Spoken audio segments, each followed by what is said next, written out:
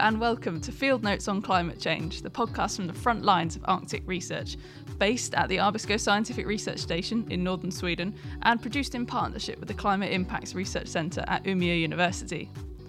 I'm Emma, and in this episode I'm going to be trying to find some rubber boots in my size because I'm joining 3 different research teams to explore natural greenhouse gas emissions from lakes here in the Arctic.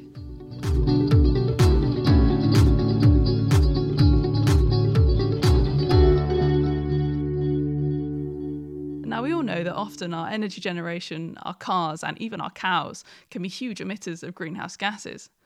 But here in the Arctic this summer, researchers are more interested in exploring where and how greenhouse gases like carbon dioxide and methane are emitted by natural processes. So I'm starting today in a place called Stordalen, where the permafrost is thawing and creating this landscape of shallow ponds. There's masses of carbon stored in the world's permafrost reserves. So what happens to that carbon when the permafrost thaws? I'm about to meet Marina Locke from Arizona State University, Ryan Sponsler from Umeå University, and Katie Bennett from the University of New Hampshire, because today they are out in the field exploring how this carbon might be released into the atmosphere via the lakes.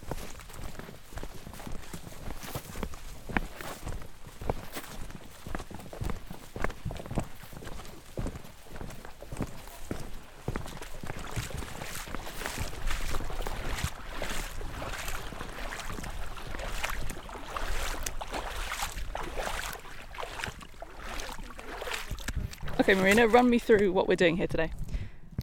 So we're measuring or collecting greenhouse gases that are produced in thaw ponds. And why are we looking at thaw ponds, not regular lakes? So thaw ponds are interesting because they are part of this permafrost network, so they're the result of thawed permafrost. So there's a lot more greenhouse gases that sort of are produced in these areas after the thawing of permafrost. How are these gases produced in the first place? Where are they coming from? Mostly from microbes in the sediment. And before we get bitten alive by mosquitoes, I think we need to start doing some sampling. Mm-hmm. So what does that actually mean for us? What are we doing today?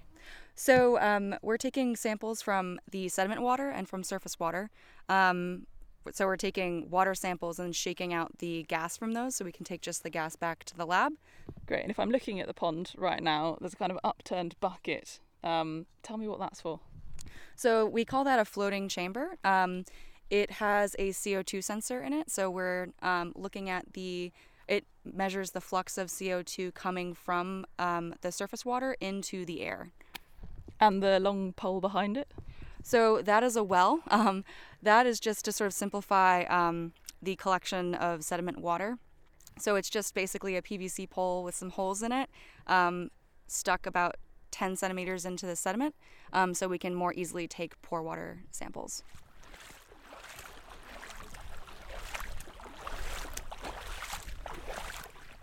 I'm just going to take this first bit of well water out. Yeah. Okay, so we're up to our ankles in the bog. You've got a syringe out. Explain to me what you're doing right now. So right now I'm taking water samples through the well using this pore water sampler, and then taking some atmospheric gas sample, and then we're going to shake them. All right. I can take 2 of those too if you want to take the timer. Let's put it in the ground. Want to get on the shaking crew? It's now a good time to find out that my boots aren't waterproof. Are they not? Nope. Oh, really?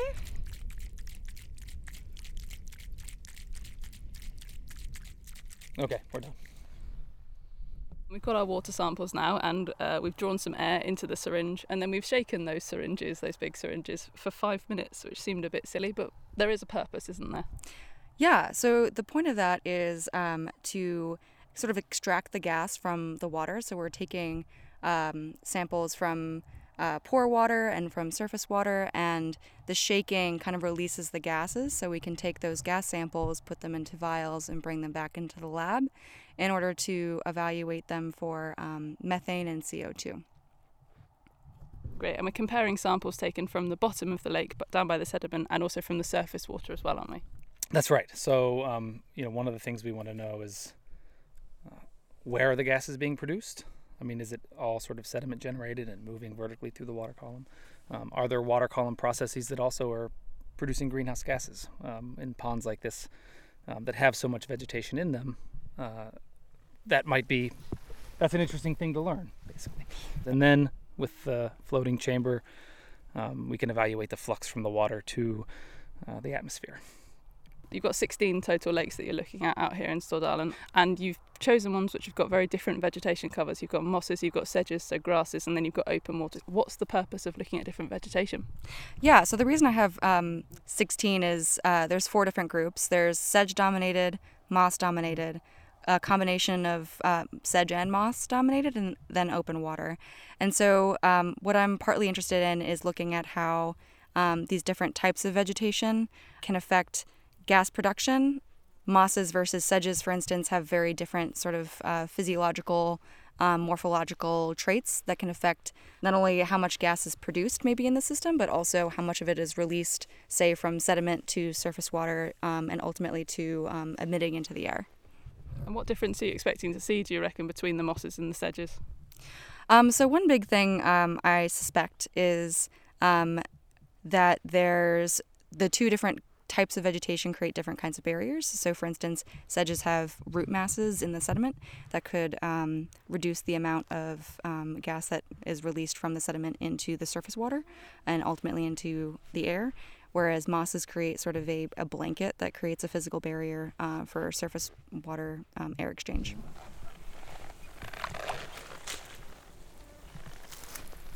Ryan, you've just thrown a probe for dissolved oxygen into the lake. Why are we looking at oxygen content? So the oxygen availability in a lake is a really fundamental measure of the processes that are happening in the lake. Most organisms, including you and I, need oxygen. But there are a group of bacteria that can make their living without using oxygen. And some of those are microbes that, for example, produce methane.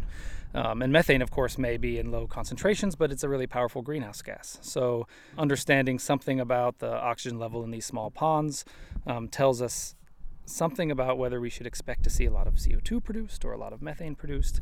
And we learn something about the kinds of processes that are happening in the sediments, but in this case on the sort of lake bottom. So in lakes where we're seeing a much lower dissolved oxygen concentration, we're expecting to see a higher production of methane?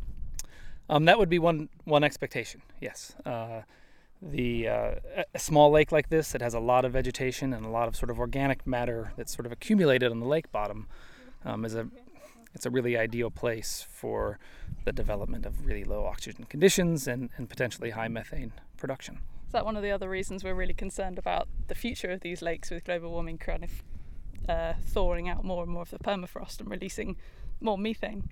Absolutely, and people study methane production from permafrost in a variety of contexts. From the standpoint of a limnologist, or someone who works in water, we think about methane production from, in these lake bottoms as it relates to the other properties of the ponds. These ponds don't turn their water over very quickly, so it's easy for them to become anoxic or have low oxygen. People study methane production and loss from soils, also directly from the permafrost, which is that's not exactly what we're doing here. But yes, I mean, how the Arctic is going to produce methane in the future is something that a lot of people are interested in. Pretty concerned about, I'm sure. Yeah. And what's this lake reading at the moment? So right now, this lake is at only about 7% of oxygen saturation, so really low concentrations for a lake bottom. But also quite common for lake bottoms, actually, especially in the summer. It's not unusual at all to see this. So a lot of lakes will stratify, so they won't mix during the summer. These small ponds like this don't do that, which means that this low oxygen concentration is probably representative of most of the water, except maybe in the very surface. So this suggests that there could be some methane production happening. We'll find out when we run the samples. One of the reasons we've come out here to Stordalen is actually it's one of the best places, especially in the Arctic, one of the most accessible places for scientists to study these peat bogs and these mires and these thaw ponds, because we've got this vast and open region of permafrost thaw. And all it takes is for me to look around and I can see so many different little research sites that are set up across these bogs and across these mires and ponds. There's climate stations and weather monitoring stations out on all of the lakes. There's a caravan with a lot of suspicious looking gas chambers next to it. Goodness knows what they're doing. There's flags everywhere with little red and yellow and green and blue markers. There's tubes coming out of every pond. We've got the gas chambers, which kind of look like upside down paddling pools. And although we can't see very many other people right now, you can really see how important this site is to science. And Ryan has just pointed out to me, actually, there's this huge, almost crack in the landscape just near where we've set down. And it kind of extends down a metre, so you can really see the layers of soil and see what's going on underground here in the patches, which aren't obviously ponds. And you can see how densely packed this peat is. This peat has locked away organic matter full of carbon for years. As the permafrost and the peat thaws, this carbon is then becoming accessible to the environment. So whether that's just going to be released through soil decomposition, or whether it's going to drain into the water sources and provide more nutrients and release more carbon through these emissions in these lakes. And that's why there are so many scientists here. That's why there are so many teams interested in looking at this, because we don't know the rate at which, or the amount at which, carbon could be potentially released from these areas, especially if with global warming and climate change, more and more of these areas are going to be thawing and continuing to release these greenhouse gases. So we know that Stord Island's a really popular place. There are loads and loads of researchers working out here, and one of the other researchers out here from Arbisco, from the research station, is Katie. Hi. Hello. Now, Katie, I wanted to come and talk to you because the methane emissions that Ryan and Marina are looking at, they're all in the water, aren't they? They're looking at the diffusion of this methane, but you're looking at the bubbles. How does your work add to theirs? Yes, that's correct. So I study methane ebullition, or bubbling, from these thaw ponds that are out here on Stord Island. So I have multiple traps, bubble traps we call them, set up on 7 of these ponds, and basically it's just an upside down cone that creates a vacuum, and the methane is produced in the sediment of these ponds by microbes. So the bubbles of the methane then travel up through the water column, and I collect them in these traps. So it's another dominant form of methane production that we're seeing in these areas, which is not quite the same as diffusion. And what are you doing once you've taken your gas samples? What happens to them then? So I take the gas samples, I collect them in these little 10 ml syringes. You can see me walking around with a big plastic bag full of them, and I bring them back to the research station. And there I use a gas chromatograph to look at the concentration of the methane in my samples. And from there we're able to estimate the bubble flux, or the amount of methane that's being produced from these bubbles. And because we know the area of the cones, we're able to take that flux value and use it to estimate the amount of methane that's bubbling out of the entire pond. And then I also store a large number of these samples, and I bring them back to my university back in the US.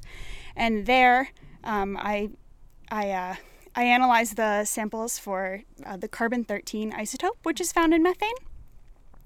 And with that value, I get somewhere between a range, which is called the isotopic signature. And what the isotopic signature is telling me is what pathway the microbes were using. I like to refer to it as a recipe when I'm explaining it to people.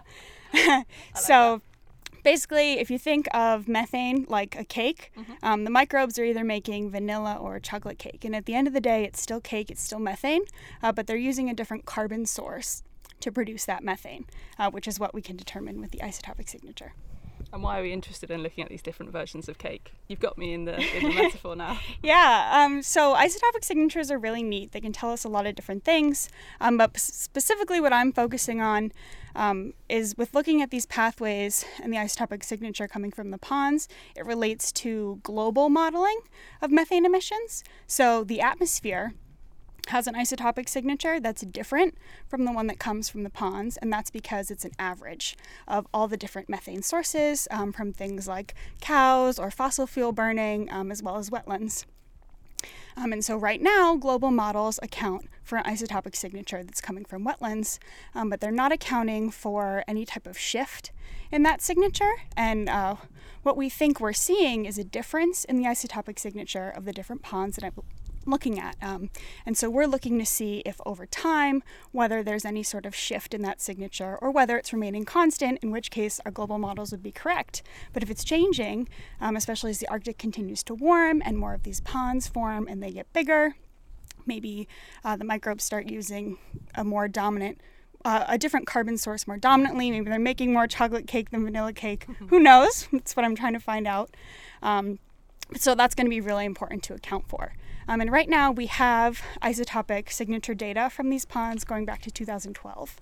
And now it's 2019. So I just started this project as my master's project, but another PhD candidate in my lab has been collecting this data for quite a while.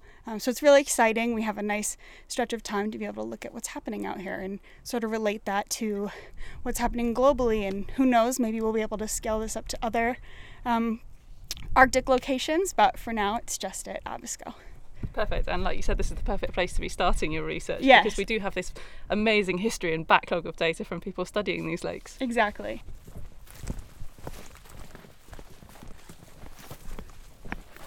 So now that I've helped Marina and Ryan sample their lakes and I've caught up with Katie, that's actually it for my time here in Stordalen. But our journey through the carbon and methane emissions of lakes up here is far from over. I've got another team waiting for me at a different field site just a short drive away who are also investigating different ways that methane can be released from lakes.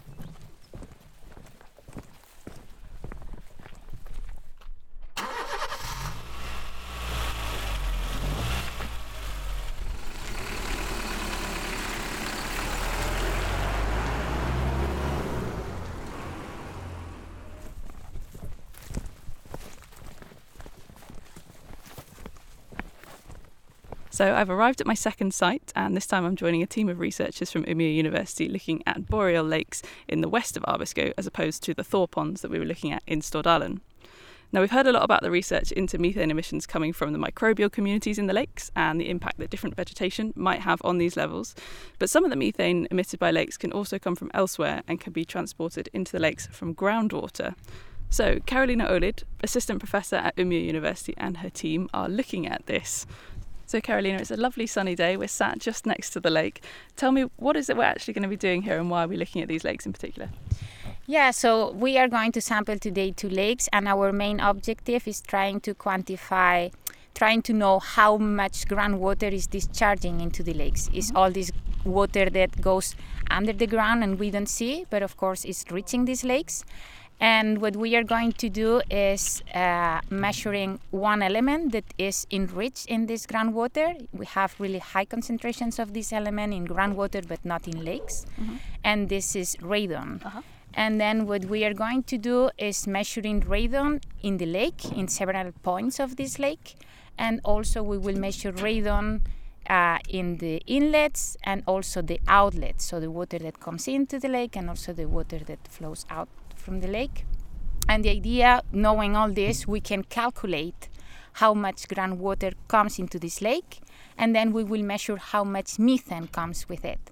And this is important because, as some studies suggest, that the main source of methane is internal processes within the lake. There are other studies that suggest that no, that it's more external processes and mainly groundwater that brings a lot of methane.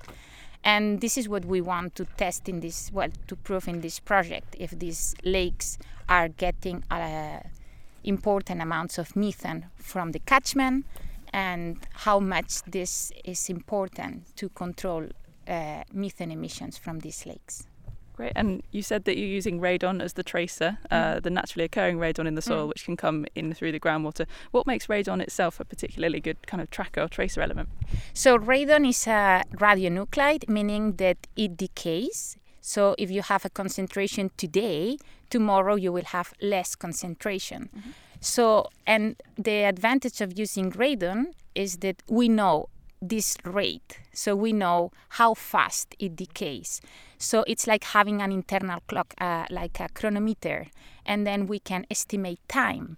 So there are other tracers we could use to trace groundwater, but they will only tell you, okay, you have here groundwater, but using radon, as you can calculate time, you can estimate fluxes and liters per day or liters per hour. So this is a huge advantage of using radon. plus also it gets enriched in groundwater. And how much of a contribution do you think groundwater could make to the level of methane that's coming out of lakes as a whole? Okay, well, there is one study in Alaska that suggests like maybe 50% of the emissions. Now I don't have the numbers here, but then I sampled 3 lakes up here in Abisko last year, and then I saw that maybe the contribution can be as important as other internal processes. So it might be a process to take into account. But of course, I also saw that I sampled 3 lakes, and I saw a huge importance of groundwater in one of them, but not in another one. So the point of this sampling this year and sampling 10 lakes is to see special patterns. So see if all the lakes behave in the same way, or we can see like lakes at higher altitude, maybe they get less groundwater, or maybe with different slope, with different depth. So this is also the point, because there is no study comparing different lakes in the same location, and we want to see spatial patterns and also temporal patterns, because we will sample through the season, now in July and also in September, and then we will see also if there are differences between seasons. So the point, one of the objectives is seeing lakes in different locations behave similar, and also in June is the same, well, July is the same than in September. So both spatial and temporal variability. Great. Okay, Emma, it's nice having you here, but of course you have to work a bit. So now you will join me in the field, right? Absolutely. I think we need to go and get on the boat. Yes, let's go. Brilliant. See. Thanks. Okay. Yeah, we are ready. We are here? We are here? We are here. Here, okay. Yes. So we have 2 stations, one there and one there, okay?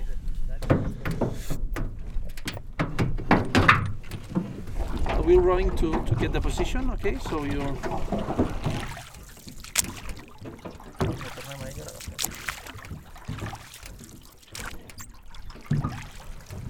Yo tenía un jardí florillo y un saltapar. Yo tenía... Okay, we're in position, we're on the lake, we're surrounded by quite a lot of tubes and some giant old Coke bottles. What are we doing? Talk me through the process. So now we are collecting lake water samples in these cola bottles to measure radon, because we know that cola bottles keeps the gas, and radon is a gas. So that's why we collect the water samples in these Coca-Cola bottles. But also we collect small vials to measure the concentration of methane in the lake. And we will then, in the lab, we will process the samples, and then we will estimate how much methane comes from groundwater. Brilliant. Okay. Yeah, you can write down. Okay. You can write I'm on writing duty. and the number and the time. Do you have a clock? I've got a watch, yes. Okay. Which number is this one, Jordi? I think. Think. You have to write number 5. Yeah, there is wind, so we need the anchor. The time when we start sampling. Station 1. Station 1. ¿Está puesta la hora? 76.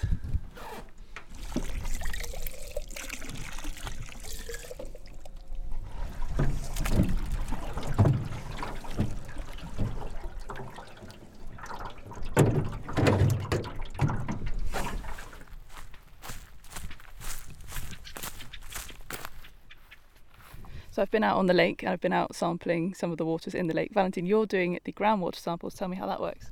So basically what we are doing now, we stick a metal stick into the sediments, and basically it has a screen at a depth that we want, and then we have a vacuum pump and we collect the water. We basically pump the water so we can collect the water that is within the sediments at the depth that we want. Perfect, so like a big straw. It could be like that. Yeah, it's a good example. Great, and once you've done all of that, they go in your backpacks and then you carry them back to the car and back to the lab. Yeah, the advantage of that is that since we are collecting pure water, we cannot pore water, that is basically the water that is within the sediment. So we cannot collect huge amount of water because otherwise we will mix it with the surface water. So the main advantage is that we are just collecting small, tiny bottles, so we don't have to carry a lot of weight. I see now why you volunteered to do groundwater that's a and good not go on one. the lake. Yeah. So when because we're doing this sampling of interstitial water, but we'll do also the sampling of inlets and outlets. So basically all the streams that are flowing into or out from the lake. So we need also to quantify them, to know the volume of water that is entering or going out, and also measure the concentrations of all the parameters that we are analyzing. Okay, great. Well, we've got all of our samples now. We've just got to carry them back to the car and then back to the station. What happens next? What happens when you get the samples back to the lab? Well, here we have collect samples to measure different things. So some of them will be just acidified and then keep in the fridge. And then the most important thing we have to do now, and we have to be fast, is measuring the radon in the bottles, because radon decays quite fast. In 3 days, you have half of the concentration we had in the field. So then we measure with one special detector that just make bubbles, and we measure these bubbles. And then the machine just will tell us how much radon this water has. And we can quantify then how much groundwater came into the lake. Brilliant. Well, before I let you get on with that, this was one last question. Do you think there's anything that we can do to kind of slow or reduce the rate of methane that's being lost from the Arctic? Yeah, this is a really important question, and I don't think I have the answer. But what we as researchers, I think we need to try to understand how this system works. But then I think it's more policymakers and try to develop strategies to mitigate these emissions. And for example, in our case, that we want to see if there is special patterns for these emissions. I think developing policies to managing the land would help a lot on trying to reduce these emissions.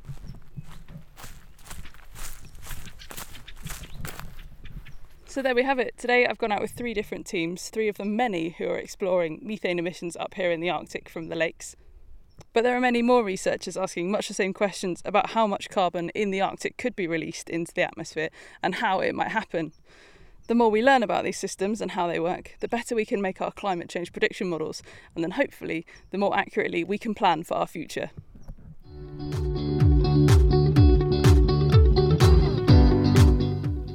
So that's it for this episode. Thanks for listening. I hope you enjoyed wading through the lakes and thaw ponds of Arctic Sweden and trying to understand a little bit more about natural greenhouse gas emissions up here.